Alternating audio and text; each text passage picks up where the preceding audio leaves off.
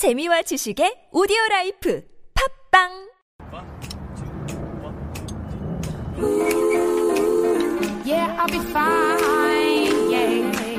안녕하세요. 황상민의 심리상담소 시즌6 시작하겠습니다.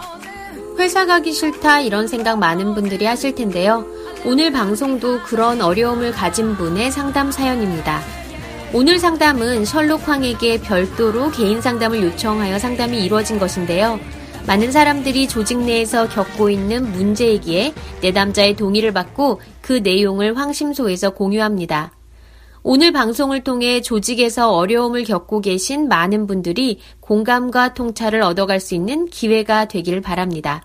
그럼 사연 읽고 방송 시작합니다.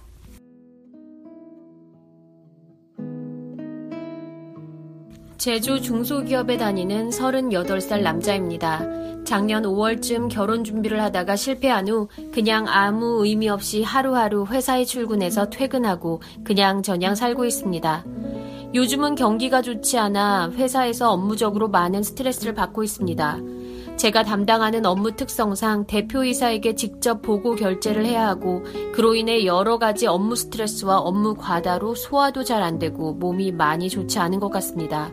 그러다 보니 자신감도 떨어지고 이직을 고려해보고 있으나 이제까지 10년 가까이 직장 생활을 하면서 행복하다거나 보람을 느낀 적이 한 번도 없습니다. 그래서 직장보다는 개인적으로 뭔가 다른 걸 해보고 싶은 마음이 크지만 뭘 하고 싶은지도 딱히 있는 것이 아니어서 고민이 많습니다. 더 이상 이렇게 나이 먹으며 의미 없이 살고 싶지는 않고 행복하게 삶을 이끌어가고 싶은 마음이 지금은 가장 간절한 것 같습니다.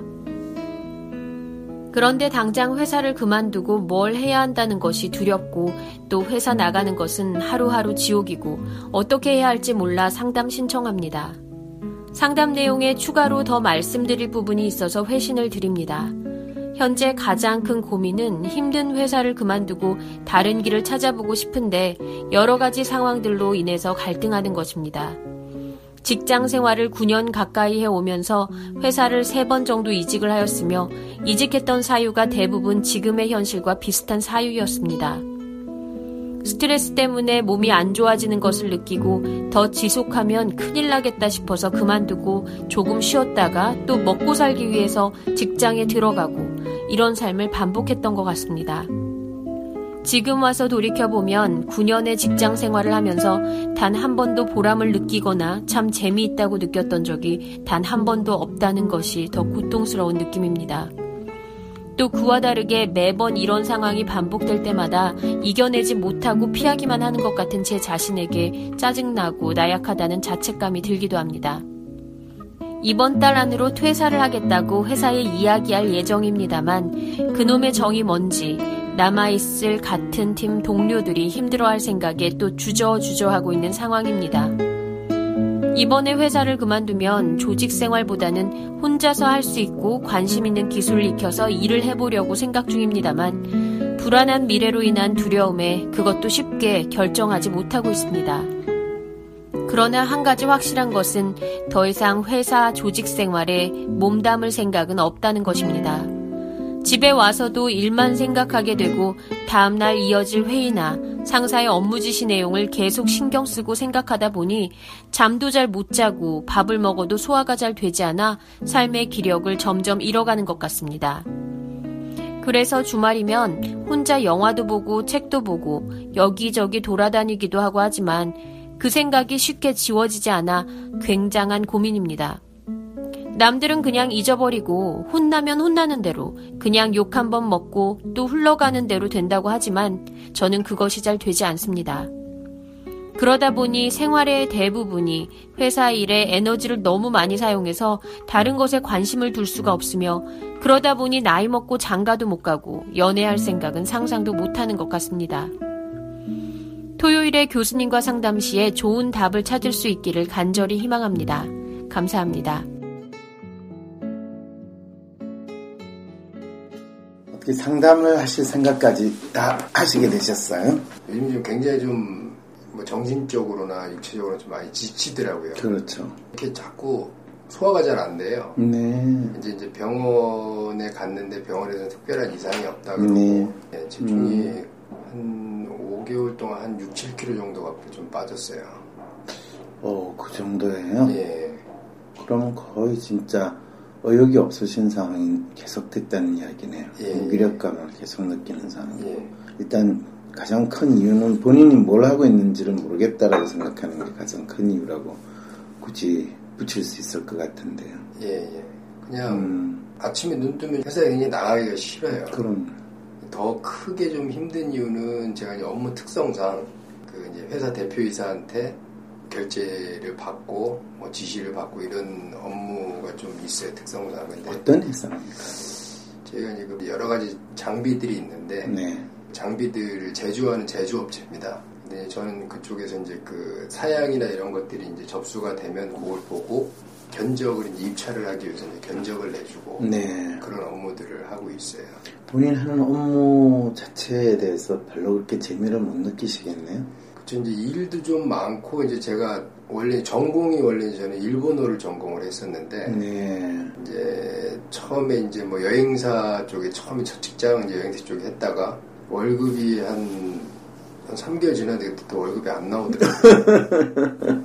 그래서 이제 그때도 뭐 거의 연봉이 뭐 한 1,600 막 이렇게 시작을 했었으니까 네. 그것도 월급이 좀 안 나와서 아니다 싶어서 이제 전공을 이제 살려서 좀 할 수 있는 일이 뭐가 있을까 그러다가 이제 그 해외 영업 쪽 일을 처음 시작을 했었어요. 근데 전공은 이제 전공대로 이제 하면서 어쩌면 이제 기술적인 업무들을 또 해야 되다 보니까 좀 굉장히 많이 힘들었죠. 그럴 수 있겠네요. 네, 네. 많이 힘들고 그냥 그렇게 막 했던 것 같아요. 자기가 뭘 해야 되겠다 해서 뭐 이렇게 대학을 간 것도 아니고 저조차도 그렇게 생각을 하거든요. 그냥 남들 다 가는 대학인데 부모님들도 계속 그러고 주위에서도 그러고 대학은 가야 되지 않겠냐. 근데 뭐 마땅히 제가 뭐 좋아하는 것도 없고 그냥 일본어 학과나 한번 가볼까 그래서 이제 갔는데 1학년 대학교 1학년 마치고서 보다 보니까 이 대학이라는 데가 이런 데구나.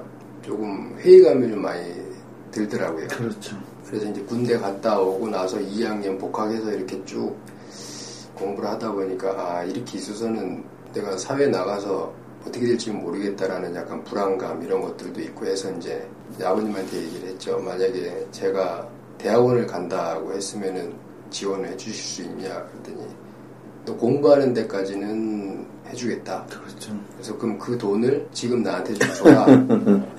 내가 그 일본 유학을 한번 좀 가야 되겠다. 그래서 한 1년 정도는 어학연수를 갔다 와서 어떻게 보면은 그게 조금 지금 뭐 먹고 사는데 좀 도움은 많이 됐던 것 같아요. 처음 직장 생활이니까 그때는 뭐 그냥 막 열심히 해야 되겠다. 나이도 젊고. 네. 그러다 보니까 막 힘들어도 그때는 뭐 주말도 없고 뭐 그 정도였어요? 예. 네. 제조업들이 아무래도 이제 뭐 납기 뭐 맞아요. 이런 것들 막 하다 보니까 뭐 밤 12시 뭐 2시 어쩔 때는 사출해갖고 제품이 안 나오면은 뭐 새벽 3시 4시고 그냥 막 넘어가갖고 일할 때도 있었고 그렇게 하다 보니까 좀 지치더라고요. 그래서 이제 그렇게 해서 계속 그런 일을 하다가 이제 그 두 번째 그 동기가 옮겨달라는 회사에 갔는데 이제 그때 그 위에 이제 그 상사분이 한 분 계셨는데 그분하고도 조금 뭔가 안 맞더라고요. 그래서 이제 거기서도 좀 이제 나와서 있고 힘도 들고 뭐 돈도 잘 안 모이고 그렇죠. 그래서 집에서 좀 다닐 수 있을 만한 데를 좀 찾아봐야 되겠다. 그래서 지금 직장을 좀 알아보다가 지금 다니는 직장에 이제 입사를 하게 됐죠. 네. 그래서 여기서도 이제 조금 처음에 되게 좀 힘들었어요. 아예 새로운 업종이다 보니까 뭐 적응도 좀 해야 되고 그리고 또 일이라는 게 또 조직에서 이제 다른 부서들하고 협조를 받아야지 이제 일이 진행이 되잖아요. 네. 그리고 또 사람들도 또 알아야 되고 익혀야 되고 그렇게 처음에 조금 힘들다가 어느 정도 조금 시간이 좀 지나서 그냥 계속 직장 생활을 하면서도 내가 막 일이 뭐 재밌다, 막 보람이 있다 그런 것들을 막 느끼면서 해봤던 적은 한 번도 없는 것 같아요. 네. 그러다가 이제 점점 나이 먹고 우리 제가 이제 38인데 부모님 입장에서 이제 불안하죠. 이제 장가도 안 가고 있으니까. 그렇죠. 그래서 그 아는 지인분 소개를 해갖고 작년에 이제 한 분하고 이렇게 교제를 하고 한 6개월 정도 이렇게 만났나. 그닥 이렇게 그냥 제가 막 마음에 든다 막 이런 분은 아니었는데 그 친구가 먼저 이제 뭐 결혼을 했으면 좋겠다 이렇게 얘기를 꺼내서 그러면은 뭐 난 나이도 있고 그냥 가야 되겠구나 그냥 그렇게 생각을 하고서 이제 준비를 하다가 이제 작년 5월 달에 원래 결혼을 하기로 했었는데 결혼 한 2주 전쯤 남겨놓고서는 엎어졌어요. 그분이 안 하겠다고 나선가요? 예, 얼르고 달래고 했는데 이제 저는 솔직히 지금 와서 생각해 보면은 그 전에 이제 몇 번 그런 좀 뉘앙스를 비쳤는데 괜찮다 이러면서 끌고 오다가 이제 도저히 안 되겠다고 얘기를 해서 이제 그렇게 됐죠. 이제 그때 조금 이게 사람이 정신력에도 한계가 있구나 라는 게 좀 느껴지더라고요. 이미 지인들한테는 뭐 청첩장도 다 돌리고 다 했는데 그렇게 딱 되고 나니까 그냥 다 싫은 거예요. 이제 막 일도 싫고 뭐 그 친구 입장에서는 제가 이제 좀 어떤 신뢰감이나 이런 것들이 좀 믿음이나 이런 것들이 좀 안 간다. 근데 이제 내가 그럼 그 상대방한테 어떻게 믿음을 줄 수 있을까라는 거를 좀 생각을 해봐도 스스로 좀 답을 좀 못 찾겠더라고요. 그 이후부터 굉장히 좀 더 지치고 그래서 지금은 회사를 좀 그만두고 당분간 좀 쉬고 싶다 이런 생각이 지금 제일 크게 있습니다. 쉬시면 뭐 나름대로 이 본인이 힘든 이유는 없어졌다라고 생각은 하실 수 있지만요. 예. 그렇다고 해서 더 활동적이 되거나 본인이 건강이 나아지는 것은 아니세요. 그래요? 네.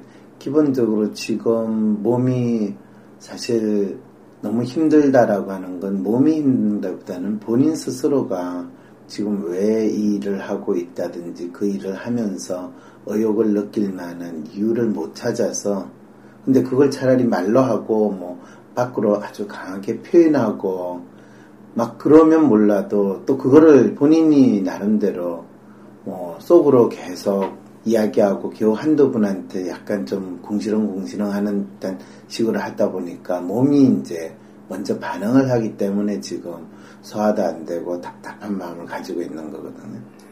그러니까 지금 가장 중요한 거는 본인이 몰입하고 빠져들 만한 거 그런 게 사실은 없기 때문에 그렇고요. 사실 아까 결혼하시려고 했던 분이 왜 신뢰를 한다는 느낌이 안 드냐 하면 이 사람이 뭔가 내하고 이야기를 나누고 있거나 했는데도 내한테 관심이 있는 게 아니라 그냥 먼 산 보고 있는 그 느낌을 받거든. 제가 좀 어떻게 보면은 되게 좀 이기적이라 그래야 될까? 그러니까 관심이 없는 거에는 아예 그냥 그럼요. 관심을 아예 끊어버려요. 아예 나하고 직접적으로 좀 관계가 없는 거에 대해서는 같은 그 자리에 공유를 하고 있더라도 집중은 잘 안 하는 것 같아요. 옆에 있는 사람 입장에서는 이 사람이 나한테 무관심하구나, 성의가 없구나, 믿기 힘들다 이런 식의 생각을 하고 딴 생각을 하는구나 이렇게 되는 거죠. 이 특성을 알면 전혀 문제가 안 되는데 처음에는 그래서 사람들이 좀 엉뚱해서 저 사람 대체 뭔가 이런 식의 의구심을 훨씬 더 많이 가져요. 그리고 내한테 진짜 관심이 없구나. 근데 왜 결혼하려고 하지? 이러니까 이제 나를 무시하나 또 나를 너무 우습게 보나 이런 식의 일종의 자책감을 사람들이 가져요. 오늘 사연자는 회사도 연애도 어그러지고 의미를 찾지 못하는 상태에서 몸은 점점 안 좋아지고 있는데 병원에서는 이유를 알 수 없고 답답한 마음에 상담을 신청했어요. 사연자의 진짜 문제는 무엇이고 왜 그런 생각들을 하게 되었을까요? 계속 들어보시죠. 근데 지금 회사 다니면서 가장 힘든 거는 본인이 지금 상사, 특히 아까 사장님한테 직접 리포트 한다는데 그 사장이라는 사람 자체에 대해서 본인이 일단 어떻게 대해야 될지부터 시작해가지고 모든 게 너무너무 부담되고 징글징글하고 싫고 이런 생각이 더 클 것 같은 생각이거든요. 네, 지금 현재 좀 그렇습니다. 본인이 회사에서 맡고 있는, 지금 이 회사를 몇 년 다니셨죠? 한 5년. 5년 다니셨고요. 그러면 지금 나이도 있으시고 하니까 부서는 기술 쪽입니까? 예, 예. 그런데 왜 사장님한테 직접 보고를 하게 되는 거죠? 2차를 최종적으로 이제 2차를 들어가서 수주를 해야지 그렇죠. 이제 회사 이제 일이 되는 돌아가죠. 건데 최종적으로 이제 입찰을 할 수 있는 어떤 금액들이나 최종 결정을 이제 대표이사가 하게 돼 있어요. 그렇죠. 본인이 그 일을 하는 데 있어서 사장은 어떻게 보고 있다고 생각하십니까? 이 친구가 나름대로 잘 캐치해가지고 내가 이 수주받거나 적절한 금액을 쓰는데 도움을 주고 있다고 생각을 할까요? 아니면 그렇게 생각을 안 하시고 계시죠? 네, 아무 생각 없이 지금 일을 하고 있다. 예. 그 부분이 어떻게 받아들이십니까? 본인은 나는 나 나름대로 이러이러한 논리로 또 이러이러한 걸 예상해서 하고 있다라고 생각이 드십니까? 저는 그렇게 생각을 하고 있어요. 예, 그러면 지금 그렇게 생각하는 게 사장님하고 잘 커뮤니케이션 되는 것 같습니까? 안 됩니다. 예. 사실 지금 이 부분이 일이 많다고 느끼고 일이 안 된다고 생각하고 또 회사 가기 너무 싫은 가장 1차적인 이유거든요. 예. 그게 왜 안 되는지 아십니까? 그걸 모르니까 제가 이제 얘기하겠죠. 예. 일단 사장님은 어떤 사람인지 감은 있으십니까? 네. 어떤 사람인 것 같습니까? 일단은 욕심이 굉장히 많고요. 네. 욕심이 굉장히 많고 뭔가 일을 했을지 이게 이제 본인이 하나하나를 다 챙겨야 돼요. 어떤 권리를 줘야지 그 사람한테 책임과 의무도 얘기를 할 수가 있는데 그렇죠. 사장은 야 이렇게 하면 안 돼 이렇게 하고 다시 다 바꿔. 그렇죠. 이래버리면 또 밑에서는 또 우왕좌왕하게 되거든요. 그렇죠. 계속 회사가 그런 식으로 운영이 되다 보니까 다들 지금 수동적으로 바뀌게 그럼요. 돼 있어요. 네. 그러니까 사장님이 얘기하는 말이 곧 법이 돼 있는 그럼요. 거죠. 예. 근데 이제 사람마다 조금 다른 게 어떤 사람들은 그거 그냥 받아들이는 사람들도 있고 네. 저도 이제 그렇게 해보려고. 근데 뭐 그렇게 하시면 다른 사람은 뭐 그렇게 지낼 수 있다더라도 형님한테는 그게 독약입니다. 저는 그게 안 되더라고요. 네. 성격상 안 돼. 네. 네. 독약입니다. 그거를 계속 그 상황이 반복되면 본인이 일단 무기력감을 느끼게 되고요. 그 다음에 계속 답답하고요. 뭐 바꾸긴 바꿔야 될 것 같은데 어디서부터 어떻게 바꿔야 될지도 모르겠고. 네. 그리고 저 사람이 하는 게 꼭 맞다라는 생각은 전혀 안 드는데 또 그 맞춰줘야 되고. 그렇게 보셨을 때 사장이 그렇게 나중에 바꿔가지고 입찰을 했을 때 성공률은 높아지는 것 같습니까? 아니면 대체 뭘 하는 거야라는 생각이 들까요? 대체 뭘 하는 거냐라는 생각이 주죠. 사장이 본인이 금액을 깎아서 입찰을 해놓고 네. 거기에 대한 것들은 본인이 책임을 지고 가야 되는데 아니죠. 그러니까 20-30% 정도 막 다운을 해서 해놓고 다시 내려와서 직원들 뭐 다시 재검토를 해라 하니 그러니까요. 없던 걸 만들어낼 수도 없는데 네. 만들어내는 식으로 해야죠. 그죠? 예. 그럼 어디서 지금 사단이 나는지 누구도 나중에 모르고 예, 가능하면 이제 누가 덤탱이를 쓸지는 예. 빨리 도망가는 게 좋은 방법이죠. 그 방법밖에 없는 거죠. 그래서 본인이 지금 도망가려고 한다는 것도 인정을 하기 힘들지만은 일이 힘들다라고 해서 도망가신 분들도 있고 또 갈 분도 있고 예. 언제까지 그 진짜 수군 돌리기가 될 건가 잘 모르겠던데 예. 또 어느 부분은 또 돌아가긴 돌아가요. 돌아가겠죠. 네. 삐그덕거리면서. 삐그덕거리면서 또 가요. 예. 그런 상황에 지금 본인도 계속 갈 건가 도망갈 건가인데 도망가고 싶은 마음이 이제 거의 다 썼어요. 예. 이제 그 상황까지는 이제 이해가 되시죠? 예. 예. 사장님하고 이야기를 좀 나눠본 시간이 좀 있습니까? 예. 어떤 이야기를 주로 나눠봤었어요? 대한민국에서 어떤 견적 내는 것보다 싸게 낼 수 있는 그런 능력을 갖춰야 되고 더 나아가서는 전 세계의 어떤 회사들보다 되게 경쟁력 있게 예산을 짜서 이렇게 입찰을 해서 수주를 할 수 있는 그런 능력을 키워야 된다. 주로 이제 그런 말씀을 하시죠. 그렇죠. 네. 근데 그렇다면 사장님은 나름대로 견적을 잘 내는 능력을 갖추신 것 같으세요? 그런 것 같지는 않습니다. 그런데 왜 그분은 홍유성님을 불러놓고 그런 이야기를 하실까요? 제 개인적인 생각 사장님을 봤을 때 이제 본인도 답이 없는 것 같아요. 본인이 답이 없었어요? 네, 본인도 그렇죠. 답이 없다 보니까 네. 니들이 좀 뭔가 안을 내봐라. 그렇죠. 이제 이거를 이제 계속 얘기를 하시는 거거든요. 그러면 보셨을 때 지금 모든 그 회사에서 입찰하는 거는 가장 최저가로 입찰되는 게 무조건입니까? 예. 퀄리티나 이런 거 상관없이. 요즘에는 이제 경기가 안 좋다 보니까 무조건 최저가를. 예. 예를 들면 부품이 10개가 들어가는 거를 5개든 이 정도로 줄여가지고 되면 아무래도 단가가 떨어지잖아요. 네. 그런 길을 찾아내야 된다라는 이야기가 돼버리거든요. 맞습니다. 근데 그것까지 고려해가지고 견적을 낸다라는 거는 단순히 부품이 얼마다의 문제가 아니라 생산 과정에 관련된 모든 요소들을 머릿속에 깨매고 있고 그 중에서 뭘 줄일 수 있고 뭘 뺄 수 있고 얼마나 또 생산 효율을 높일 수 있는가에 대한 끊임없는 테스트를 해야 된다는 이야기거든요. 맞습니다. 사장님 생각에는 일반적으로 제조비, 재료비 이런 것들 했을 때 내가 볼 땐 300원이면 사올 수 있을 것 같은데 그러게. 니들이 이것저것 검토를 해서 300원에 사올 수 있게 업체들을 설득을 시키든 그런 업체들 찾든 뭐하든 해서 300원에 맞을 수 있는 거 검토를 해와. 업체들은. 그러면 할 수 없죠. 300원에 할 수 있는 업체에다가 사라. 우리는 못 그렇죠. 하겠다. 이렇게밖에 얘기가 안 됩니다라고 보고를 드리면 사장님 하는 얘기는 그러면 300원에 할 수 있는 업체도 좀 찾아보고 뭐 하고 이렇게 말씀을 하시는데 그러니까 현실적으로 좀 힘든 부분들을 계속 이제 얘기를 하시는 거예요. 그런데 제가 하는 업무 자체가 입찰을 딱 띄워서 보통 띄우면은 3, 4일 안에 그거를 만들어내야 돼요. 근데 일은 계속 추가적으로 계속 들어오지. 사장은 다시 검토하라고 일은 계속 쌓이지. 그러다 보니까 계속 지치고 이렇게 계속 악순환이 되는 거죠. 자, 이제 그 말은 사실 어떻게 보면 무에서 유를 만들어내는 길을 찾아내지 않고서는 그 상황을 벗어나기가 힘들다는 거거든.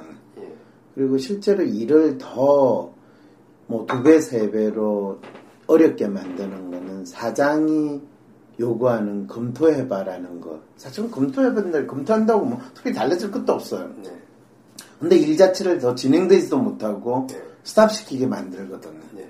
그러면 검토해봐가 아니라 그냥 그 상황에서 나가야 되는데 사장이 그거를 계속 검토하고 하는데 그럴 때는 사장 나름대로 생각하는 답이 있거든요. 이제 여기서부터 본인이 뭘 먹어도 체한 것 같은 상황을 만드는 거예요. 사장이 욕심이 많다. 그리고 본인이 다 모든 거를 컨트롤하고 관리하다 보니까 더욱더 일 자체가 어려워지고 비효율적이 된다라고 생각을 하시게 되는 거죠. 그리고 그 일을 하는데 본인이 동참하는 거는 이건 바보 같은 짓이다 라는 상황이 되는 거죠. 자, 그랬을 때 해법은 여길 떠나야지, 그만둬야지. 그러면 일단 내가 그 일을 안 해도 되니까 좀 편하면 일단은 몸이라도 좋아지지 않을까요? 근데 본인이 편해지지는 않거든요. 그 다음에 이제 본인이 가지게 되는 내가 또 무슨 일자리를 찾긴 해야 되는데 뭘 해야 될까? 이 문제도 동시에 또 새로 가지게 되는 거죠. 자, 여기서 이제 문제는 뭐냐면 현재 하고 있는 일이 본인한테 내가 진짜 끔찍하고 죽기보다 싫은 일로 생각할 건가? 내 나름대로 전문성이든 내 나름대로 생산회사들 하는 거는 자체 개발하기보다는 부품사가 조립해가지고 단가를 가능하면 낮춰가지고 납품할 수 있는 거. 그게 그 회사가 존재하는 이유거든요.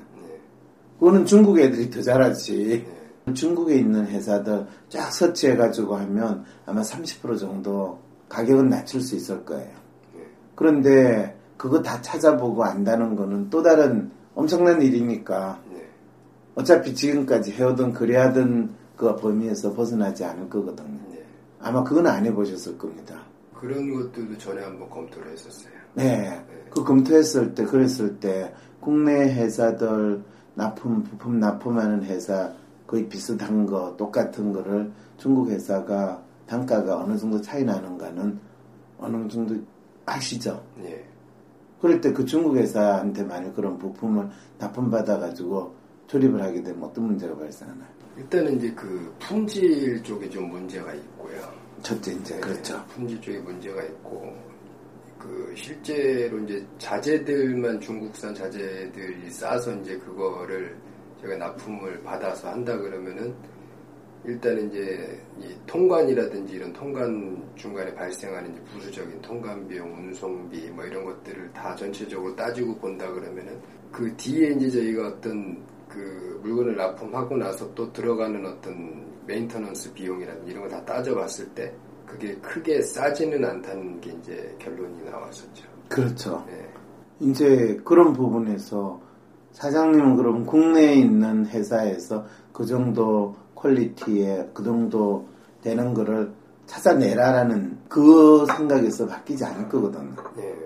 이제 그 퍼즐은 해결을 하실 거냐 말 거냐라는 거는 사실 국민한테 달렸어요.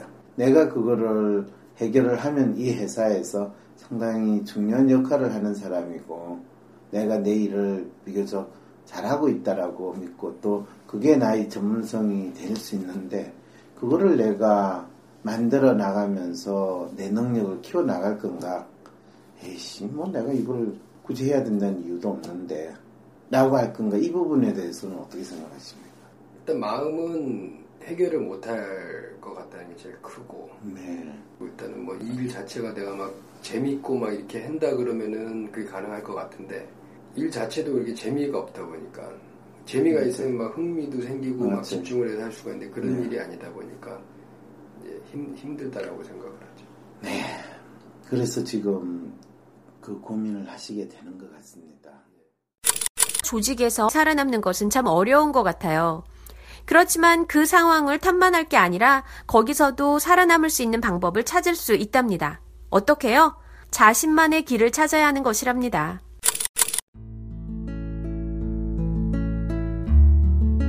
우리들은 자신이 누구이고 무엇을 원하는지에 대해 알지 못한 채 생계를 위해서 살아갑니다. 우리에게 정말 필요한 것은 뻔나 위로나 힐링이 아닌 실제 문제를 직면하고 해결하는 방법을 아는 법, 스스로에게 용기를 불어넣어주는 법입니다. 치유상담소에서는 대한민국 최고의 심리상담 전문가 황상민 박사님에게 자신의 문제를 알리고 답을 찾을 수 있는 무료 집단 상담소입니다. 1, 2주에 한 번씩 서울을 비롯한 전국 각지에서 상담소가 열리고 이 상담소를 팟캐스트와 유튜브 채널을 통해 많은 이들과 공유하려고 합니다. 경제적 이유로 상담을 받을 수 없거나 기존 방식의 상담에서 마음의 상처가 아물지 못한 모든 이들에게 황상민 박사의 상담은 새로운 전환점을 가지게 될 것입니다. 여러분 주변에 가까운 이웃이 자기 문제를 정확히 진단하고 해법을 찾을 수 있도록 치유상담소를 후원해주세요. 후원은 10만원 단위로 가능하며 후원해주신 분께는 치유상담소 2회 방청권과 WPI 현실검사 쿠폰 1매를 드립니다.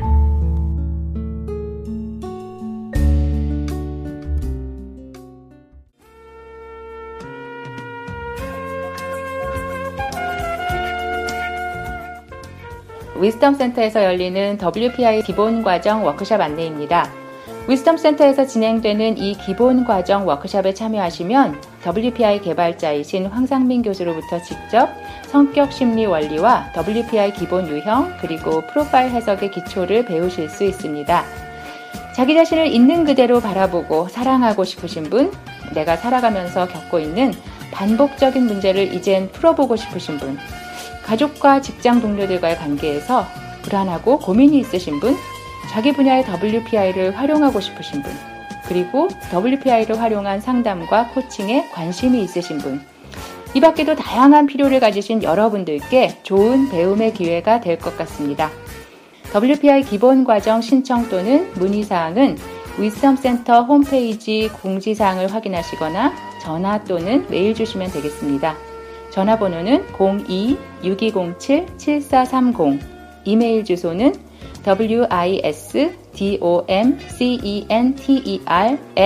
wisdomcenter@naver.com입니다.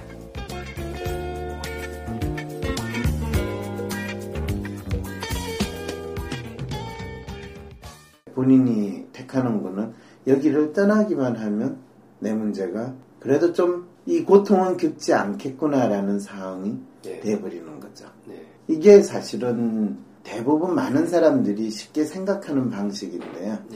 아이디얼리스트가 그런 해법을 착하게 되면 다음에 또 똑같은 상황으로 계속 어려워지면 회피하고 도망가고 또 도망가서 계속 상황이 나아지기는커녕 더 나쁜 상황이 계속 유지가 됩니다.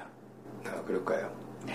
근데 저는 내가 좀 관심이 있고 좀 내가 개인적으로 뭐 할 수 있는 어떤 그런 일들을 좀 찾아서 해보면 좋지 않을까. 그럼요. 원래부터 혼자서 그냥 자기가 좋아하는 일을 찾아서 그걸 하실 수 있었다면 예를 들면 처음에 일본에 가서 조그맣게 뭘 하는 기술을 배웠다든지 하다못해 여행 관련된 일을 하더라도 본인이 혼자서 남들 안 하는 거를 찾아서 하셨다면 그리고 그게 20대 한 10년 정도 그걸 해서 저 사람은 이거를 잘한다 라는 게 있었으면 아무 문제가 없어요. 지금도 잘하고 계실 거예요. 근데 지금 이미 그런 기간에서 10년, 15년을 회사 생활을 하면서 조직에 자기를 맞추려고 시간을 많이 보내셨거든요. 그러다 보니까 혼자서 몰두하면서 재밌어 하는 거를 찾는 것 자체하고 조직에서 나에게 요구하는 거하고 이게 매치가 안 되는 상황이 벌어져 버린 거죠. 네.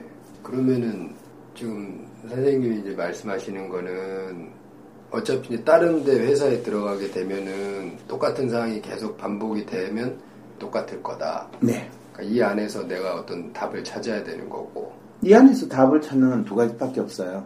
지금 사장님한테 지금 생각하시는 거 그거를 사장님하고 좋게 이야기를 한번 나눠봐야 돼요.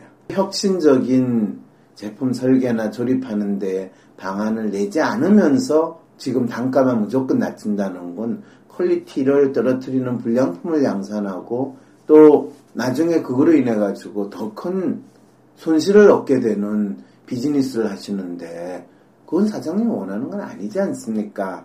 라는 이야기를 내가 있는 조직이 잘 되기를 바라는 마음에서 사장님하고 그 이야기를 나누지 못한다면 그 회사를 있을 이유가 없어요. 그 이야기는 한번 나누시라는 거예요. 사장님하고. 네. 그래도 이제 사장님이 거기에 대해서 공감을 못하거나 하면은 그러면 그때는 본인이 떠날 이유가 분명하게 된 거죠. 왜 그러냐 하면 이 사람이 그러면 우리가 불량품을 양산해가지고 싸게 불량품을 만드는 회사면 그건 비즈니스 하면 안 되는 회사거든요. 그 회사를 떠날 수 있는 소위 말하는 분명한 명분을 본인이 가지고 나올 때는 본인도 그 회사를 그만두는 거에 대해서 이 패배자의 마음을 가지지 않아요. 지금은 이 회사에서 이 상황에서 나오면 본인이 그냥 일이 너무 많아가지고요. 스트레스 쌓이고 몸도 나빠서 그냥 그만뒀습니다 하면 스스로를 패배자로 만들어 놓고 그만두게 되는 거예요. 근데 이제 그런 얘기를 전에 이제 한두 번 정도 했었어요, 사장님하고. 했는데 사장님의 의중은 또 완고하고. 완고하죠. 나중에 이제 저희 팀 이사님하고 팀장하고 얘기를 할 때 네가 말로 그런 얘기를 자꾸 해서 사장님을 이길 수 있냐. 못 이기는데 그런 얘기 자꾸 해서 상황만 더 힘들어지는데 왜 자꾸 그런 얘기를 하냐. 그래서 이제 그 후부터는 제가 그 얘기를 안 하게 되더라고요. 그렇죠. 매일 이제 그런 얘기를 자꾸 듣다 보니까 이제 사람이 이제 주눅이 들어서. 그럼요. 그냥 얘기하는 것 자체가 싫어져요. 이제 싫어지는 거예요. 그러니까 그럼 말도 안 되는 그 상황에 본인이 있는 것도 싫어지니까 회사 나가기 싫어지는 거예요. 아까 이제 입 바른 소리 했기 때문에 위에 있는 팀장이나 이사분이 왜 괜히 그런 소리가 더 상황을 악화시키냐. 그 상황을 악화시켰다는 거는 임원이나 그 팀장한테 악화된 건가요? 주위 사람들한테 악화된 거죠. 네. 그 말은 위에 있는 임원 입장에서나 팀장 입장에서는 어떻게 보면 이건 이런 이유로 안 됩니다. 이건 이런 이유로 안 됩니다. 안 되는 이야기 이미 다 깔아놨는데 이건 이렇게 하면 될 수도 있겠는데요. 그렇게 이야기된 그 상황일 수 있지 않나요? 그런 상황일 수도 있을 것 같은데 아마 그런 이야기를 나누고 했던 것도 한 1, 2년 전이지 지금은 아마 그런 이야기 이제 마지막으로 내가 그런 이야기를 한 게 언제쯤일까라는 생각도 아마 드실 겁니다.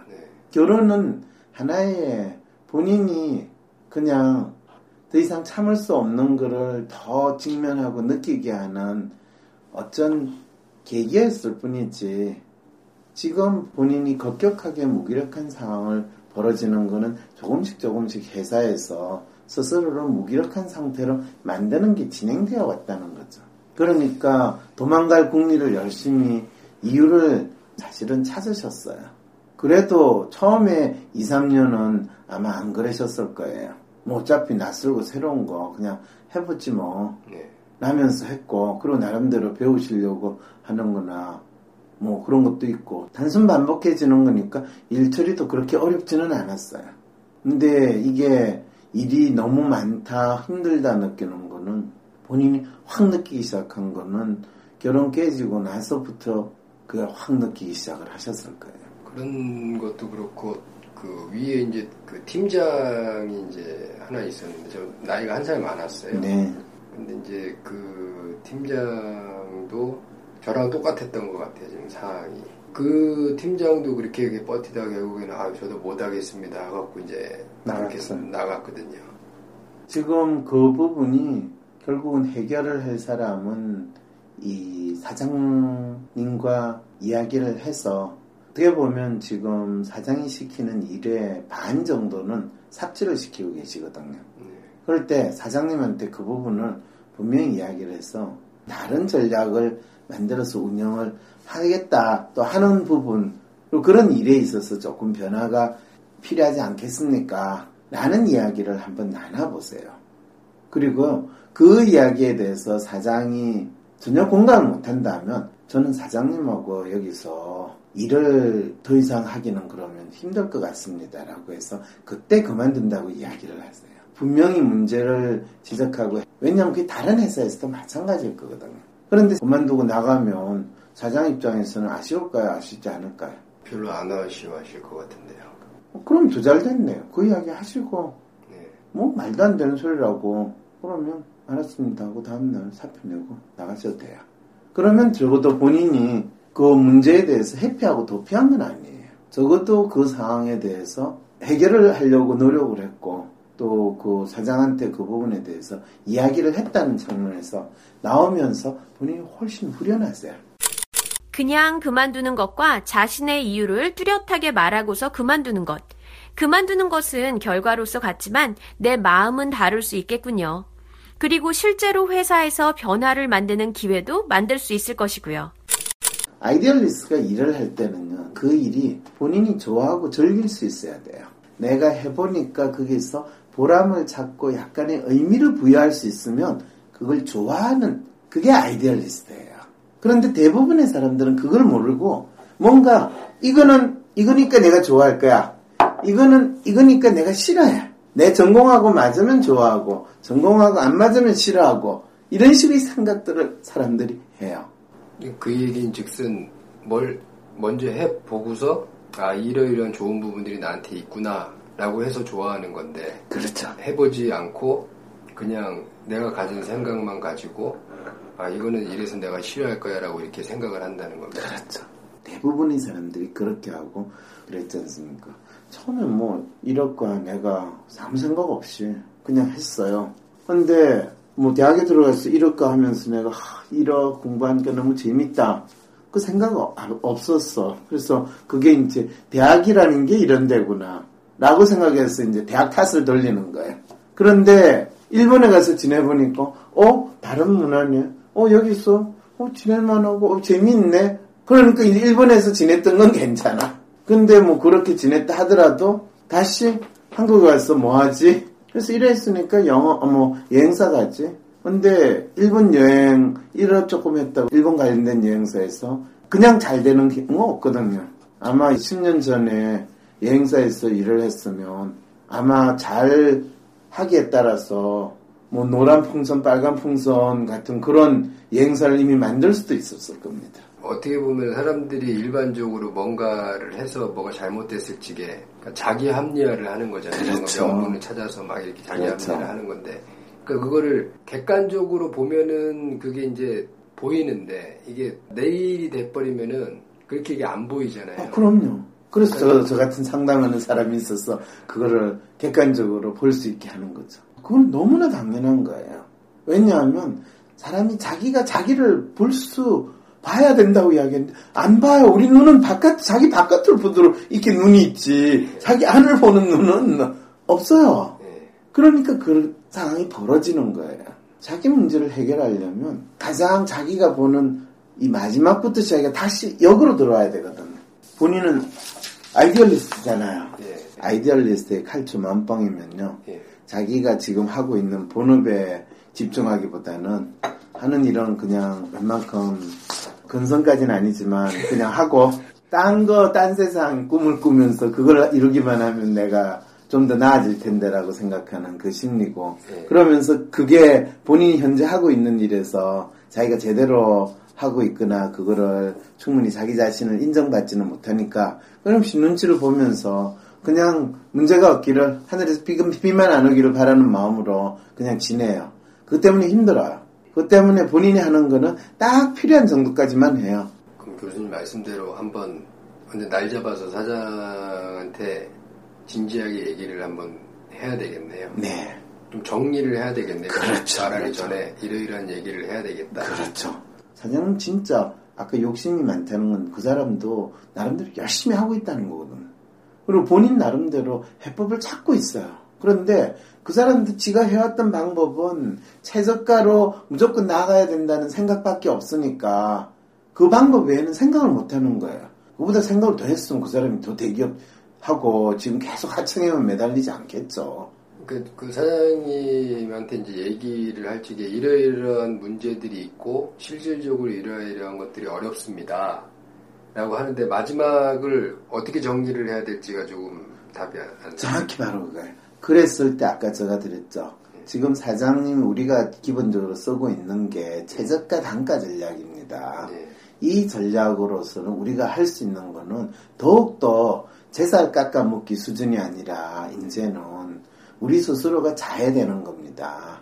그랬을 때 사장님은 지금 상황이 급하니까 무조건 다 입찰을 받아야 되고 모든 거에 대해서 최저가를 하는데 가능하면 우리가 조금 전략적으로 최저가를 안 하고도 우리가 우리의 장점을 좀 부각시켜가지고 입찰이 될 수 있는 데와 또 최저가인데 터무니없는 데는 가능하면 우리의 장점을 부각시켜서 우리는 그거 안 한다 라고까지도 이야기할 수 있는 그런 거를 조금 더 찾아보고 그래서 우리가 조금이라도 무한 가격 경쟁에 시달리지 않으면서도 조금이라도 장점으로 내세울 수 있는 부분은 제가 뭐 어느 정도 기간을 가지고 3개월 후에까지 뭐 찾아보겠습니다.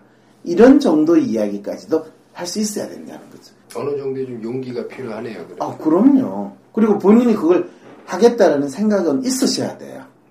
왜냐하면 남들이 보지 못하는 걸 찾아낼 수 있는 능력은 아이디얼리스트는 가지고 있거든. 본인이 좀 엉뚱하다, 남들 안 하는 생각도 한다라는 이야기는 들으셨죠? 네, 바로 그 특성을 발휘해야 되는 거예요. 그런데 그렇게 했는데, 그걸 시도했는데도 사장이 안 받아들이면요. 그거는 여기서 내가 있을 때가 아니다라고 생각을 해도 상관이 없는데, 지금 상황에서 그만두는 거는 스스로가 도망가는 거고 스스로를 루즈로 만드는 거예요. 그리고 사장은 아쉬워하지 않을 거라고 생각하는데 사장은 진짜 아쉬워할 겁니다. 근데 무조건 그만두겠습니다 하면 사장 입장에서는 뭐 그래 그렇게 나간 친구가 뭐 한둘이 아니니까 또 더 신참 뽑아가지고 일 시키지 뭐 어차피 우리가 할 수 있는 방법은 최저가 전략이고 내가 그걸 가장 잘하니까 그냥 뒤처리 서리처리 하는 애 뽑으면 되지 이 생각이면 또 뽑게 되는 거고. 후자일 것 같아요 사장님이. 지금 인원들도 지금 뭐 계속 한 40-50명 계속 줄이고 뭐 이렇게 지금 계속 그런 분위기라서. 지금 전체 직원이 몇 명입니까? 회사? 지금 그 재작년까지 220명이었다가 지금 올해 한 140명 정도 지금. 그거는 조립 라인으로 지금 작동하고 있다는 거네요. 그러면요. 저희가 구매, 품질, 네. 이제 설계 인원들, 뭐 관리팀 인원들 다 합쳐서 지금 140명. 그러면 사장은 지금 돌아버릴 상황입니다. 회사 전체 오퍼레이션 하는 데 있어서 사장이 그거를 얼마나 잘 파악을 하고 있고 전체 진짜 미친 듯이 일을 해도 얼마나 어디서 남을 수 있고 어떻게 되는가에 대해서 지금 본인이 안전빵이라고 생각하는 부분이 거의 없을 가능성이 높습니다. 지금 인원이 거의 30% 이상 지금 1년 사이에 줄었다고 한다면요. 그거는 이 회사 자체가 에센스가 거의 없다는 이야기하고 마찬가지거든요. 자체 생존 경쟁력이 아주 낮다는 이야기거든요. 사장님이 좀 기가 얇다는 좀 얘기가 많이 있어요. 좀 돈이 큰 장비거든요. 비용이 크고 하다 보니까 이제 사장님 거기다 손을 댔던 거죠. 그렇죠. 그렇게 해서 한 200억 가까이 좀 까먹고 나서 이제 그 사업을 접었어요. 그럼 새로운 아이템을 끊임없이 찾는데 그 과정에서 본인이 어떻게 보면 판단하는 부분에서 계속 미스를 경험하고 있는 상황이라는 거거든요. 그런 사장일수록 자기한테 어떤 현재 있는 상황에 대해서 이야기를 해줄 수 있고 또 본인이 내리는 결정에 대해서 그래도 제대로 조언해주는 직원들에 대한 갈급함이 있어요. 그런데 본인이 그 직원들이 그 주위에 있을 수 있지도 않고요. 그런 직원 키우는 건 더욱더 불가능하고요. 외부에 가서 그 이야기를 듣는다고 자기만큼 고민하는 사람이 없는데 어떻게 지 문제에 대해서 이야기를 해주겠어요. 나이로 보나 그리고 회사의 경험으로 보나 이제는 그런 이야기를 사장님한테 해도 상관이 없어요. 그 이야기하는 게 기분 나빠서 나 회사 그만둬 하면 언제든지 그만둘 생각으로 하시면 돼요. 그런 항상 각오는 머릿속으로는 되는데 이게 또 막상 또 하려 그러면 좀 용기가 좀 잘 안 나더라고요. 그렇죠. 근데 그게 본인이 지금 사는 길입니다. 회사에서 사는 게 아니라요. 본인이 건강해지고 본인이 소화가 되는 길이에요. 원래 저의 성격으로 돌아가라는 말씀을 그렇습니다. 이해가 되거든요. 네. 어떻게 보면 그냥 제가 어떻게 보면 되게 야인처럼 자연인처럼 산다는 그런 얘기를 좀 많이 들었거든요. 네. 있는 생각대로 그냥 얘기하고 뭐 지금도 그냥 뭐 사장님 이하 임원들이나 이런 분들하고는 그냥 얘기할 때 그냥 저는 솔직하게 얘기해요. 그냥 네. 모르면 못하겠습니다. 그럼요. 받아들이는 입장에서는 되게 좀 어떻게 보면 싸가지 없다라고 받아들이는 그런 것들이 있지만 일단은 제 솔직한 게 그거니까 그냥 저는 그렇습니다라고 얘기를 하거든요. 그렇죠. 그랬을 때요. 그게 이제 아이디얼리스트가 가지고 있는 특성이고 한편으로는 장점인데 한편으로는 엄청난 큰 단점이기도 해요. 근데 그 이야기를 하려니까 너무 길어지니까 그냥 에이, 이거 안 되거든요. 이건 삽질이에요. 이러고 치워버려요. 저도 마찬가지입니다. 저한테 이야기 중에 가장 잘하신 거예요. 뭔지 아세요? 모르겠어요. 대학 이거 아닌 것 같다고 생각할 때 아버지한테 제가 대학원을 가면 어떻게 해주시겠습니까? 할 때 아버지가 그래 너 지원해줄게 라고 할 때 그럼 그 돈을 미리 주시면 안 되겠습니까? 왜? 저 일본에 가서 하겠습니다. 아버지 참 황당 이 자식이 지금 뭔 소리를 하나 싶은 생각이 드는데 그 돈을 주신 부모님도 훌륭하신 분이고 그 이야기를 했던 거는 참 잘하신 거예요. 생각이 있거나 어떤 결론에 다다랐을 때는 그런 것들을 얘기를 해야 되겠네요. 그렇죠. 그 이유를 다다르게 됐을 때 결론만 이야기하지 말고 배경에 대해서 충분히 떡밥을 많이 깔고 많이 그 사람들이 이해할 수 있도록 상황을 만들고 그 작업이 필요해요. 그래서 아이디얼리스트가 사는 게 참 힘들어요. 한마디면 될 거를 10마디, 100마디로 배경을 설명해야 되니까. 그런 것들이 잘 안 돼요. 네. 귀찮고 힘들고. 교수님인데. 그러면 당연하죠. 그럴 때 그 인간들이 뭐라 그러면 그거는 한 귀로 듣고 한 귀로 흘리고 그 신경 쓰지 말고 내가 전에 한 번 이야기한 거 2번 이야기하고 2번 이야기할 건 4번 이야기하고 4번 이야기할 건 8번 이야기하고 더 떠들어대는 전법으로 나갔으면 그 인간들이 나를 못 잘랐을 텐데. 그럼 그게 내한테 힘들까? 저는 힘들지 않다는 생각을 인지해요. 저는 되게 힘들 것 같은 생각. 근데 그게 예를 들어서 한 번 얘기하고 2번 얘기하고 3번 얘기하고 4번 얘기하고 그 과정들이 계속 많아지고 그 과정들 때문에 지치거나 지치는 게 아니라 네. 더 에너지를 얻는 희한한 일이 벌어지기 시작해요. 그래요? 아까 선생님이 내가 밥을 먹어도 밥을 먹은 것 같지도 않고 소화가 안 되는 거. 그거는요, 이야기를 하고 표현하려는 노력을 안 했기 때문에 발생하는 현상이지, 이야기를 하고 표현을 더 하고 더 이야기를 나누고 더 그거에 대해서 표현을 했으면요, 그 일이 안 벌어집니다. 소화가 더 잘 돼요. 더 투쟁을 더 해야 된다는 얘기는. 그렇죠. 그럼 그 투쟁을 하기 위해서는 그 투쟁으로 오는 그런 내상들이라는 건 내 본인 스스로가 감당을 해야 되는 거예요. 재밌게도 투쟁을 하면요, 내상을 덜 입어요. 아, 그래요? 네. 내상은요, 자기 몸 안에서 스스로 자기가 만들어내는 거지, 화살 맞고 칼 맞아서 생기는 상처가 아니에요. 그럴 수도 좀 있다는 생각이 좀 드네요. 내 생각을 공유하려면 어떻게 하면 저분들은 내 생각에 대해서 훨씬 쉽게 받아들일 수 있을까? 어떻게 하면 그게 쉽게 공유가 될 수 있는지 아세요?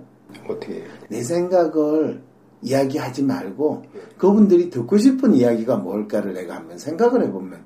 근데 그건 정해져 있지 않습니까? 아니에요. 그분들의 특성은요, 네. 그때그때 달라요. 그분들은 정답을 쫓고 정답을 이야기하는 것 같은데 그 정답이 조금씩 그때그때 달라요. 그럼 저희 사장님도 마찬가지일 수가 있죠. 그럼요. 그럴 때 가장 먼저 필요한 거는 사장님의 마음을 이해해주고 공감해준다. 이 자식이 회사를 걱정하는 마음이 이렇게 있었구나. 나는 얘네들은 널 월급만 축내고 있는 입이 월급 벌어진 줄 알았더니 이렇게 고민도 하고 있었구나. 듣지만 말고 거기에 어떤 듣고 싶은 얘기를 리액션을 해드려야 되는 거예요. 아, 당연하죠. 리액션이 마음은 리액션이 하기가 싫은데 그걸 리액션 해드려야 돼요.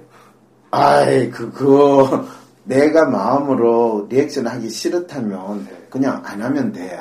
그거 듣고만이. 예. 그런데 인상 쓰고만 들을 때 인상만 안 쓰면 돼요. 그렇죠. 인상만 안 쓰면 편한 자세로. 저는 이게 얼굴이 바로 나타나죠. 네. 그래서 리액션이 필요한 거예요. 왜냐면 사장님 맞아요. 그런데 사장님 이러면 되는 거예요. 내가 내 생각을 무조건 차단이 아니라 그 생각에 대해서 공감을 하는데 한편으로 공감을 하지만 안타까움도 있다.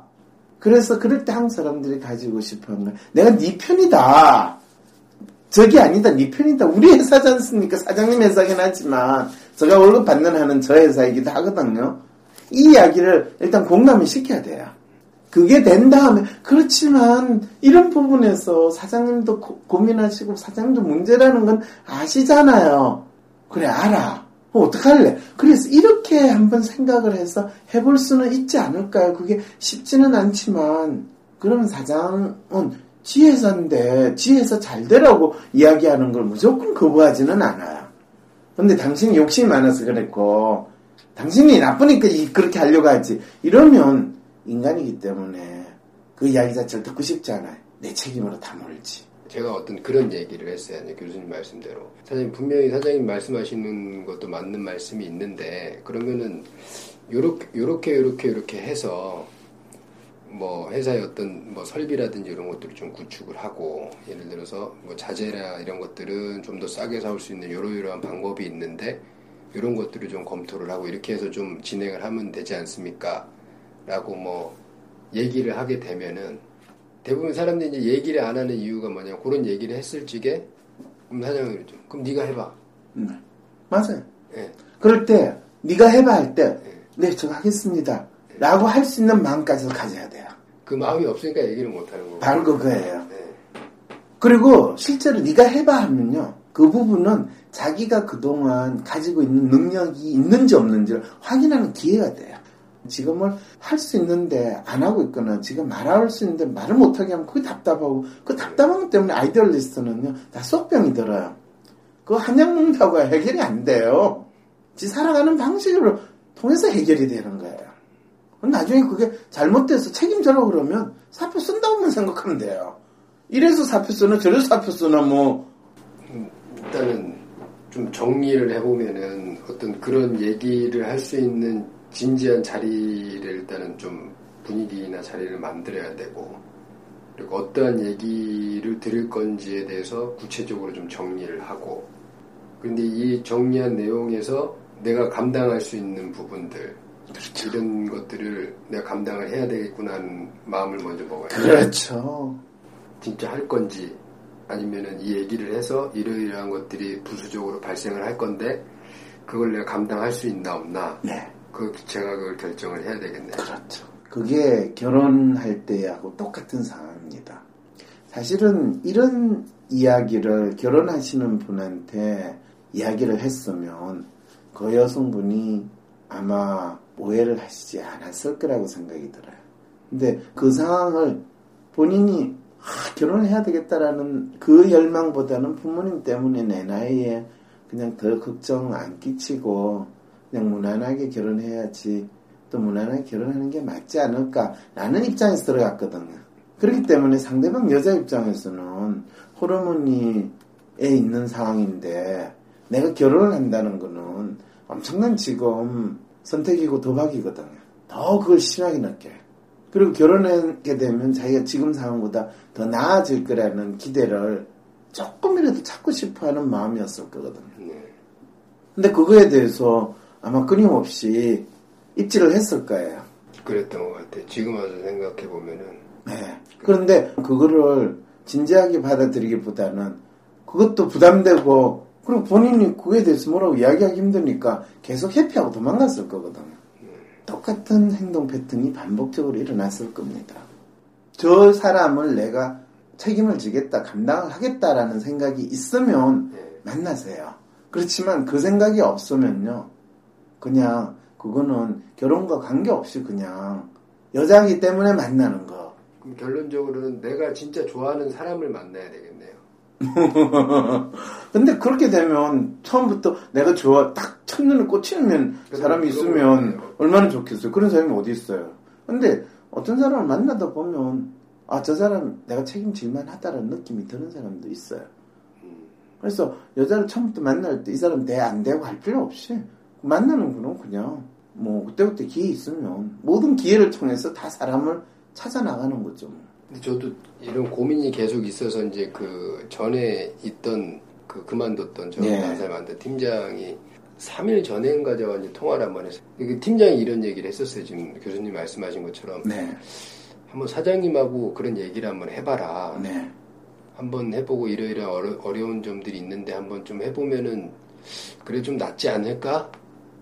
라고 얘기를 했는데 저는 그 얘기를 듣고서 그 얘기해도 뭐 이제까지 수도 없이 얘기했는데 그게 되겠어? 이제 이렇게 생각을 했거든요. 근데 이제 오늘 이제 교수님이 말씀하신 거는 좀 더 이제 구체적으로 얘기를 하고 그런 자리를 만들고 그리고 거기에 대해서 나중에 올 수 있는 어떤 그 불이익이라든지 이런 상황들로 내가 감당을 할 수 있는 마음을 가져야 된다고 이렇게 말씀을 해주시니까 저도 한번 생각을 좀 해보고 그리고 만약에 된다 그러면은 뭐 좋겠지만 만약에 뭐 똑같이 그렇다고 안 된다 하더라도 상관없어요. 그러면은 또 제 나름대로 그러니까 제가 지금 쭉 이렇게 교수님하고 얘기를 나눠보고 제가 이제 머릿속에 정리된 제 생각은 원래의 나의 어떤 성격대로 다시 돌아가야 되겠구나. 원래의 나의 자연인으로 돌아가고. 그렇죠. 그리고 그거에 대한 어떤 내 나름대로의 용기를 좀 가져야 될 것 같아요. 맞습니다. 결론을 머릿속에 정리를 해서 결론을 냈으면 이걸 내가 감당을 해야 되겠다라는 그런 어떤 용기를 좀 가져야 될 것 같은 그런 생각이죠. 그리고 그 용기는요. 직접 행동을 하면서 생기는 거지 하늘에서 용기가 떨어지진 않아요. 그러니까 일단은 뭐로 가든 들어가든 일단은 부딪혀야 되겠네요. 그렇습니다. 맨땅에 헤딩하더라도. 그렇지만 죽진 않으니까 걱정하지 마세요. 어떻게 보면 차라리 죽었으면 하는 그런 생각이 뭐 죽을 때 죽더라도 죽기 아니면 까무러치기죠. 죽기 아니면 까무러치기인데 차라리 죽으면 그냥 끝나잖아요. 그거 그래 좋고 안 죽으면 그거를 이제 계속 하면 되고 살아가는 이유가 그런 거죠 뭐. 그리고 그게 즐거워요. 그게 즐겁다는 걸 느끼게 될 겁니다. 그럼 더 이상 소화불량의 문제로 고민을 안 하셔도 돼요. 남들을 이 생각을 자꾸 하게 되는데 그거 생각하면 본인이 죽음의 길로 계속 갑니다. 죽을까봐 망설이면 죽는다. 그냥 죽기 아니면 까무러치기로 내 존재를 증명해라. 그게 네가 살 길이다. 라고 하면 좀 쌀벌한가요? 근데 결국 맥락은 네가 원하는 대로 살라는 것이죠. 황심소에서는 차기 잠룡 이미지 연구를 진행하고 있습니다. 본 연구의 내용을 보다 많은 사람과 공유할 수 있도록 이미지 해석 세미나를 전국 각 도시에서 개최하려 합니다. 심리 콘서트가 열릴 수 있도록 정기 후원 링크를 통해서 후원에 동참해주세요. 황심소 계좌를 통해서 이례적 후원도 가능합니다.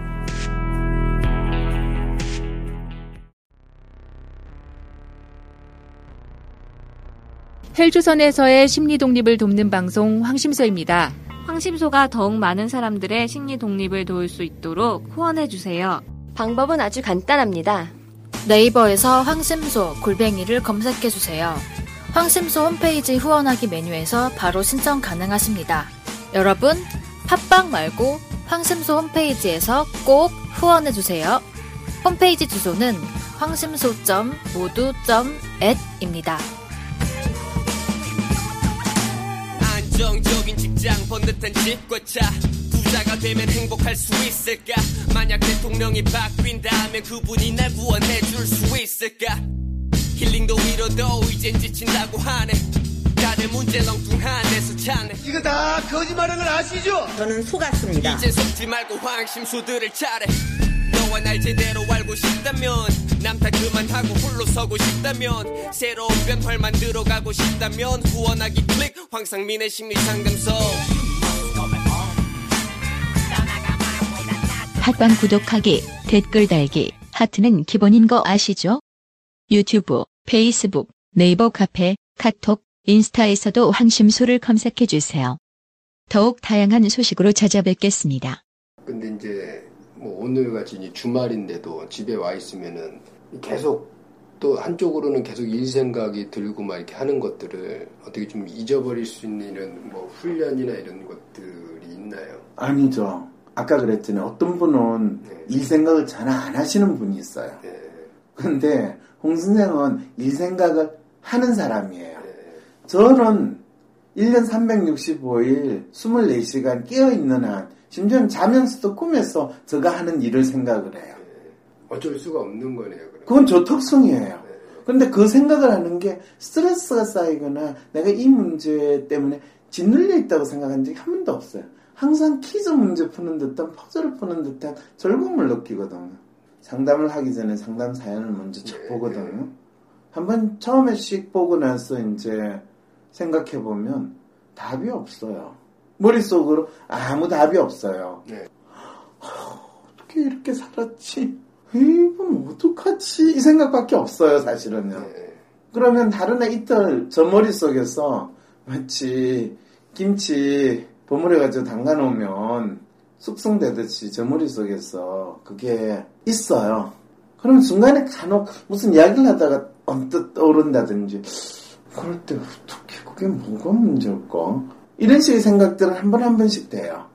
그런 게 한두 개가 아니에요. 그러면 너무 많으니까 때때로는 그걸 생각조차 하고 싶지 않거든요.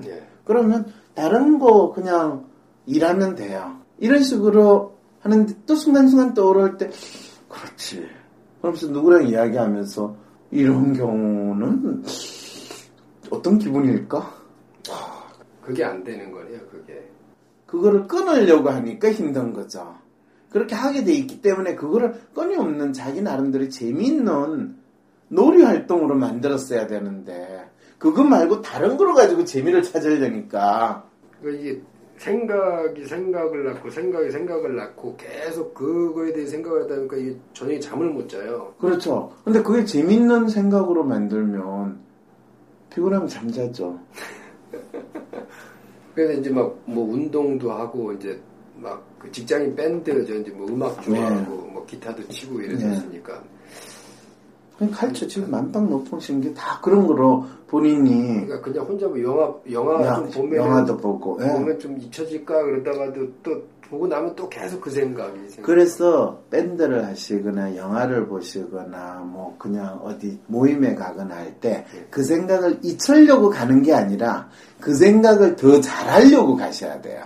이 회사에 대한 고민이나 이런 거. 네, 그 회사에 대한 고민을 그래서 일반적으로 사장은 왜 저렇게 욕심이 많아? 사장은 왜 이렇게 뻘짓을 골라서 해? 그리고 지가 엉뚱한 짓 해가지고 그거를 왜 우리 일하는데 엉뚱하게 메꾸려고 해? 이런 식으로 어떻게 보면 부정적으로 생각. 네, 부정적이거나 문제를 따로 정해놓고 그에 대한 정답을 찾으려는 방식이 아니라 내가 생각하는 이 회사에서의 문제 또 그거를 해결하는 거 또 그것이 다른 사람도 아니고 내가 이런 일을 한다면 나는 그걸 할 만한 용기가 있을까?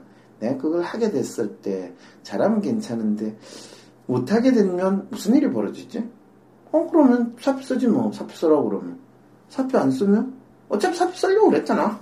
이런 생각을 하면 별로 그렇게 그 생각이 이제 계속 그게 되는 거죠. 이게 뭐 어떻게 하면 해결이 될까? 아니 안 될 것 같아. 이렇게 하면 해결이 될까? 안 될 것 같아. 그러다 보면은 거기서 기승전결이 결국에는 좀 그만둬야지. 그렇죠. 그럴 때 그 생각에서 해결이 안 될 거야 라는 생각은 결코 하지 않는 거죠.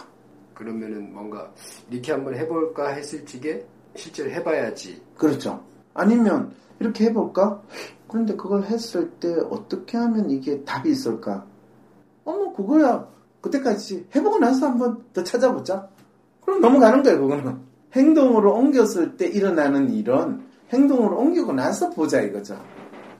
계속 불안한 거네요, 저는 그러면. 그렇죠. 행동으로 옮기지 않은 상태에서 불안하니까 그 불안을 해소하기 위해서는 그냥 그만두고 포기하면 그 불안이 없어질 거라고 생각하는 그 마음으로 일단은 뭐 어떻게 되든지 일단은 생각한 대로 한번 해보는 게 제일 좀 중요하겠네요. 그렇습니다. 생각한 대로 해보고 나서 안 되는구나. 생각만 하고 안 되는구나. 그럼 차이 없잖아. 그렇죠. 일에서 해결되지 않는 것들로부터 도망치고자 또 잊고자 노력해도 실제 문제가 본질적으로 해결되지 않으면 여전히 소화는 안 되는 상태인 거죠. 도망치지 말고 지금 여기서 해결하는 것. 그것이 살 길입니다. 이번 방송에서 당신의 답도 찾아가시길 바랍니다. 그럼 안녕.